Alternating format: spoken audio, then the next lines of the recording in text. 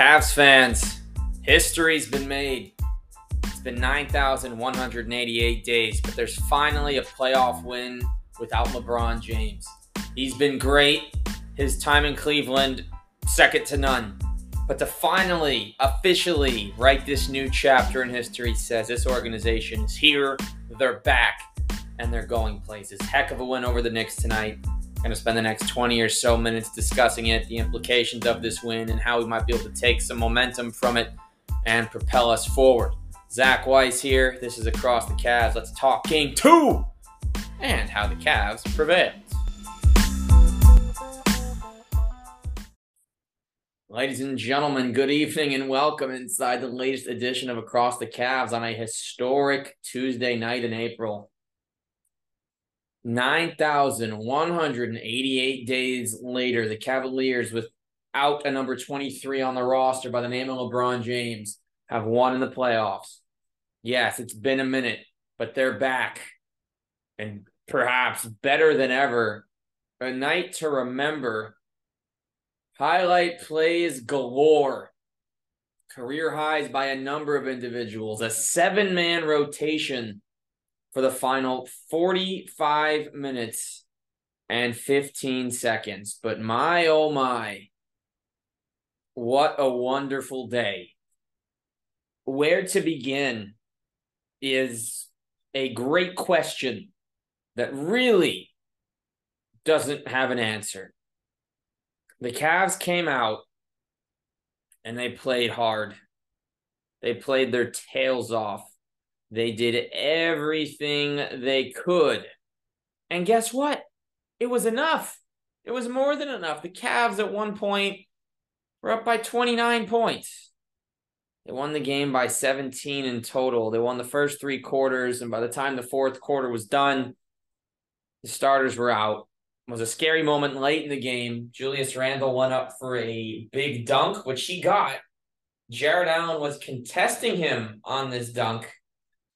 And when that happened, unfortunately for both sides, Randle may have tweaked his back. Allen was okay, thankfully, from the Cavs side. Obviously, you do want Julius Randle to be okay. You don't want to see an injury. But he had to go to the locker room a little early, and it's crazy.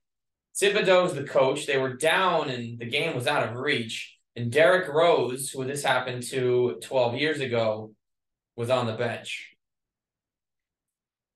It's a wild world out there. Anything can happen when you get in the playoffs, but hopefully Julius is fine. Where to begin? Donovan Mitchell only took 11 shots. When's the last time this happened? It certainly hasn't occurred when he's played a complete game with the Cavs. 6 out of 11. Here's the important stat. He had only 2 turnovers. He had 2 steals. He had a block.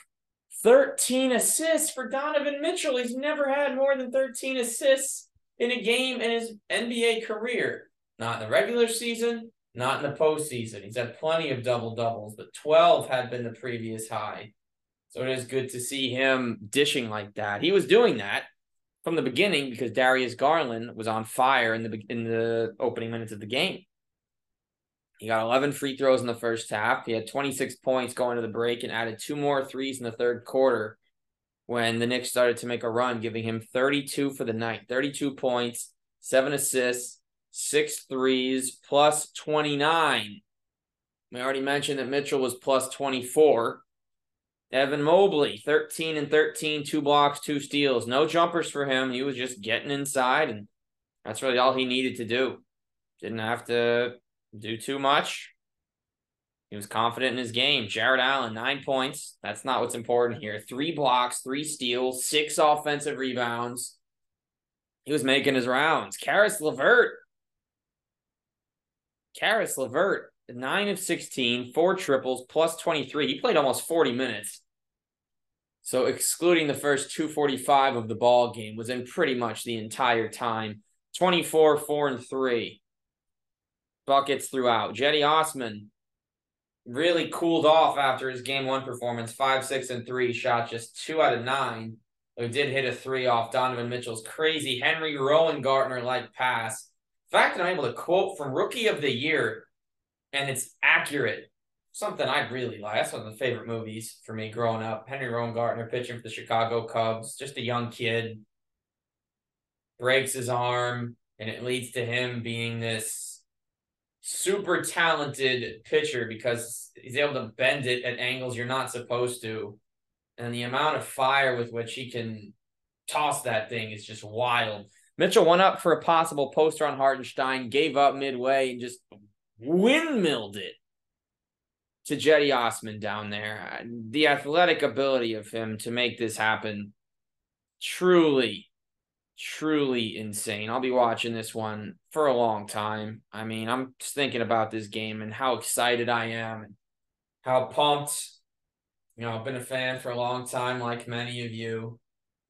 A lot of playoffs in the past, and just looking back, it's unreal. It's surreal. I was on Sports Grid earlier today, talking about what they had to do.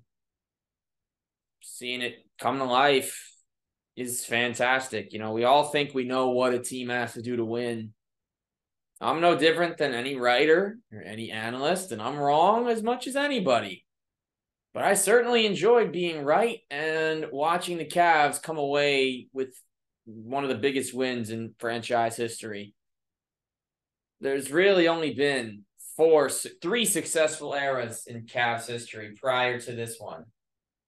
And it's hard to even call the Miracle at Richfield, the 70s, a good era because they only won one playoff series for their first, 18, 19 years. No better than the Minnesota Timberwolves in that regard. But they had their moment, the big shot, Miracle at Richfield, mid-70s, their first decade of existence. Then it took a while. Then Price, Daugherty, Nance, and company came in, and they made enough plays. Obviously, Craig Elo, part of that. Steve Kerr had a little time in Cleveland. And after that, we got to wait for LeBron James. And there were kind of two eras, but they lost a lot in between. And now they got another one. Only 4 playoff series wins without James ever. That's why this is so important. You're trying to establish that as a franchise, you can win without James because people are always going to find a way to just talk about LeBron. Oh, is LeBron going to come back to Cleveland again? Is he going to bring Bronny and yada, yada, yada? That won't happen. He's done here. For better, for worse, LeBron had some good moments with the Cavs. There's some great ones, I should say. Brought a title, 5 trips to the finals, all-time leader in many categories. But this is where the Cavs as an organization can start to understand there's a new identity here. It's not about 23. It's about 45. It's about 10, 4, 31, 3, 16. And to think, LeBron's final season during his first Cavs tenure was when Danny Green came to town. Their first playoff win without James in 25 years, guess who plays 20 minutes off the bench? Danny Green. Got him off waivers in February, buyout market. Been waiting a long time to see him have a serious impact. And look, we checked the box score, and Danny Green had 3 points, 4 rebounds, 2 steals. That's not much, right? -2. But here's the thing. He was solid on defense. He stood his ground. He didn't brick any shots. The one shot he missed really didn't hurt them. And the second after he missed, he made one, but unfortunately there was a foot out of bounds on the catch. So it did not wind up being a hoop for him. He spread the floor. He was better than Dean Wade and Ricky Rubio. Jetty was horrible. So honestly, there were 5 really good players, and they all played a lot of minutes, 35, 39, 38, 36. We'll see if they choose to go back to Okoro in the next game or not, or if LeVert takes over, if Okoro even gets minutes. He hasn't been making shots, and his impact was very minimal over these first couple of contests. That's no secret. That's no surprise. So we'll see what does happen. But for the second straight contest, barring and including that last couple of minutes where Lopez and Neto came in, it was a 7-man rotation in the second half, and really for the last 45 minutes because Isaac picked up 2 fouls and never came back in the game. He did draw a charge. That was his only highlight. Let's talk about the Knicks. They are the team the Cavs just beat, after all. Julius Randle shot 8 for 20 with 6 turnovers. Jalen Brunson shot 5 for 17. Did have 4 steals, 20 points, 6 assists. Very ineffective, 1 of 8 from deep. Josh Hart, who was a big talk of the last game, was a minus 29 with 5 and 4. He was playing on a bad ankle, so I'm amazed he even got up for this game. Quentin Grimes, 0 field goals. Obi Toppin was okay. Emmanuel Quickly, 4 of 8. Hartenstein, 7 rebounds, 5 assists. Mitchell Robinson was solid with his 4 blocks, but he was invisible. He only actually had 2 shot attempts, 5 rebounds. He's getting $15 million a year to block shots. Remember when Bismack Biyombo got that contract to be a backup for Vucevic in Orlando? And it was 4 years, $72 million, or when Jan Mahimi got a 4-year, $64, or when Timofey Mozgov got a 4-year, $64. Remember that era of these crazy contracts and these backup bigs that are getting laughable money almost? You know, wild times. Very much wild times. Mitch isn't that bad. He makes a difference on the court defensively, but he has no bag. You know who has more of a bag than Mitchell Robinson? Your grandmother, who said she used to play when she was a teenager, hasn't touched a ball in 50 years.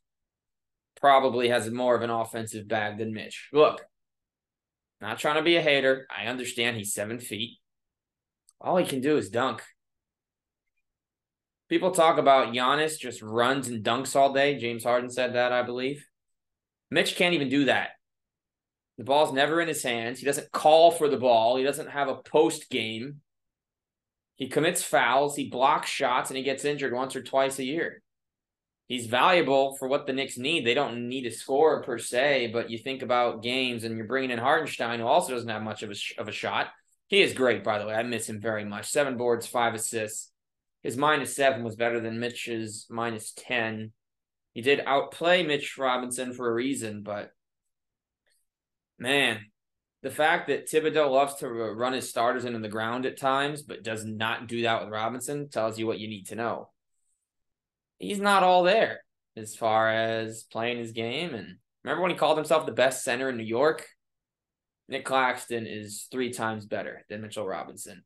And if Nick Claxton was the same weight as Mitchell Robinson, if he was a little bigger, I'm not saying Mitchell Robinson's beefy. He's really not. He is compared to Claxton. If he was Mitch's weight, we'd have a tie series in Brooklyn where they're going to host the Sixers for the next 2 games with some crazy cheap tickets. You can get in for $70, looking at what some of these stadiums on the West Coast have looked like. And trying to go to MSG, forget about it these next couple of games. Not worth the hassle. Maybe in Cleveland if they go far enough.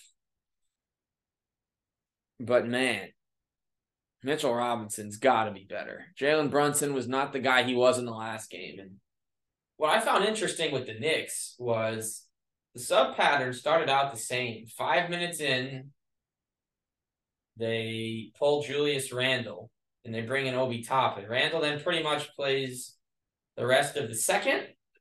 He plays the entire second, almost the entire third, and comes in and plays a lot in the fourth. And he came in with some injury issues. It's pretty clear that, how his back might be a problem. You have to see how everything does transpire. But you hate to see injuries, so you do hope Randall's okay. But Thibodeau had no idea what he was doing with keeping him in at the end. We remember the Derrick Rose situation. Could have happened again. And if it did, how would we feel? How would he feel knowing that you're down 23 with 2 minutes left in a playoff game? The series is going to be tied at the end of the day. So you really don't have too much to gain. You can put up a fight leading into the next contest, but it's not worth it. I don't think he ever pulled his starters completely. Stings to be Derrick Rose and Evan Fournier, though. If you're Evan Fournier in the midst of a $20 million a year contract, you left a good situation in Boston to go to New York, where they started you, And by midway through year 2 of this contract, you're on the bench. So, and for Derrick Rose, we don't know how much time he has left in the NBA. His career's been marred by significant injuries and what ifs. So, might he make a difference? Hard to say, but that he's on the bench not playing at all is just so hard to look at, understanding what he's been through. He's accepted his mentorship role. He's a fan favorite with the new Knicks, and he should be. But it's still tough that he's not getting playing time after everything he's been through and keeping himself healthy for a full year finally. It's tough. It is very much tough. And you look at some of the head-to-heads and individual matchups, Mobley and Allen took care of the bigs. They were playing fantastically on both ends. They were active on the glass, finishing inside. The Cavs are getting all the second chances they didn't have in game 1. Won the battle of threes. There's nothing they weren't doing. This was a complete game. We were down 12-4. And from there, Cavs started to play their game. This is a win to be proud of. Like I said in the beginning, and we're going to keep saying it throughout, Cavs haven't won a playoff series without LeBron since 92-93. It's their first win without him in the playoffs in almost 9,200 days. I was 2 at that time. I was still speaking in babbles. And now, and that's just a personal fact. That really has no bearing on what actually happened. But it's true. Look at him now. Donovan Mitchell is a Cleveland Cavalier, man. And a really good one. Darius Garland hung 26 in the first half. Don dished out 13 assists. Both bigs got double-digit rebounds. Karis LeVert scored 24. We got players. Knicks fans thought they were all that after winning one game. I don't think the Cavs are all that for winning this one game. Regardless of how good they were tonight, still lost game 1. Failed to close it out. Couldn't rebound. Couldn't stop Josh Hart. So, couldn't keep Jalen Brunson either. Second half from going off. They righted the ship. Now they're going to go on the road. Remember how loud MSG got during that Hawks series? There's going to be a lot of hate from Knicks fans. They're going to be booing Donovan like crazy. They're going to be booing Jared Allen now like crazy. It's going to be uber physical. It's got to be up for the challenge. And if you're going to change the rotation again, maybe we see Omar Stevens for Okoro, and LeVert likely now becomes the starter, which he hasn't been since early in the campaign. Certainly curious to see how it does go, because he only played the first 2 minutes 45. They didn't replace his minutes with a new player. So ultimately, we'll see what does happen, what gets determined by all these moves and decisions. It's just this series is awesome. Cavs got the win today. Enthused about it, thrilled. Hashtag let them know is what I have to say. This is just such a great moment for the Cavs. They were ready for it. They played unreal in this contest. And we're going back to New York 1-1. Just take one of two and home court comes back. My original pick for the series was Cavs in 6. And after seeing tonight's effort, I think I'm still cool with that. So was supposed to have Pete Kennedy on originally. We've spoken throughout the week. Both had some things going on, so we will get him on again during this series, so don't worry about that. Got some other guests planned for the postseason. Again, perhaps some interesting pod network news coming for you in the next couple of weeks. But the Cavs won a game tonight in the playoffs in Cleveland. Something they hadn't done, again, without LeBron James in 9,188 days. And if you add LeBron, you still have to go back. Last playoff home win, conference finals, Eastern Conference against the Celtics in 2018. That feels like worlds ago. That was before Colin Sexton was in the NBA. But that'll bring us to the end of today's episode. If you like what you heard, drop a review. Head to Apple. Head to Spotify. 5 stars. Share it with your cousins. Share it with your grandparents, your great-grandparents, your abuela. Everybody should be listening to this. But I'm Zach. This is Across the Cavs, and we will see you again real soon. Ciao.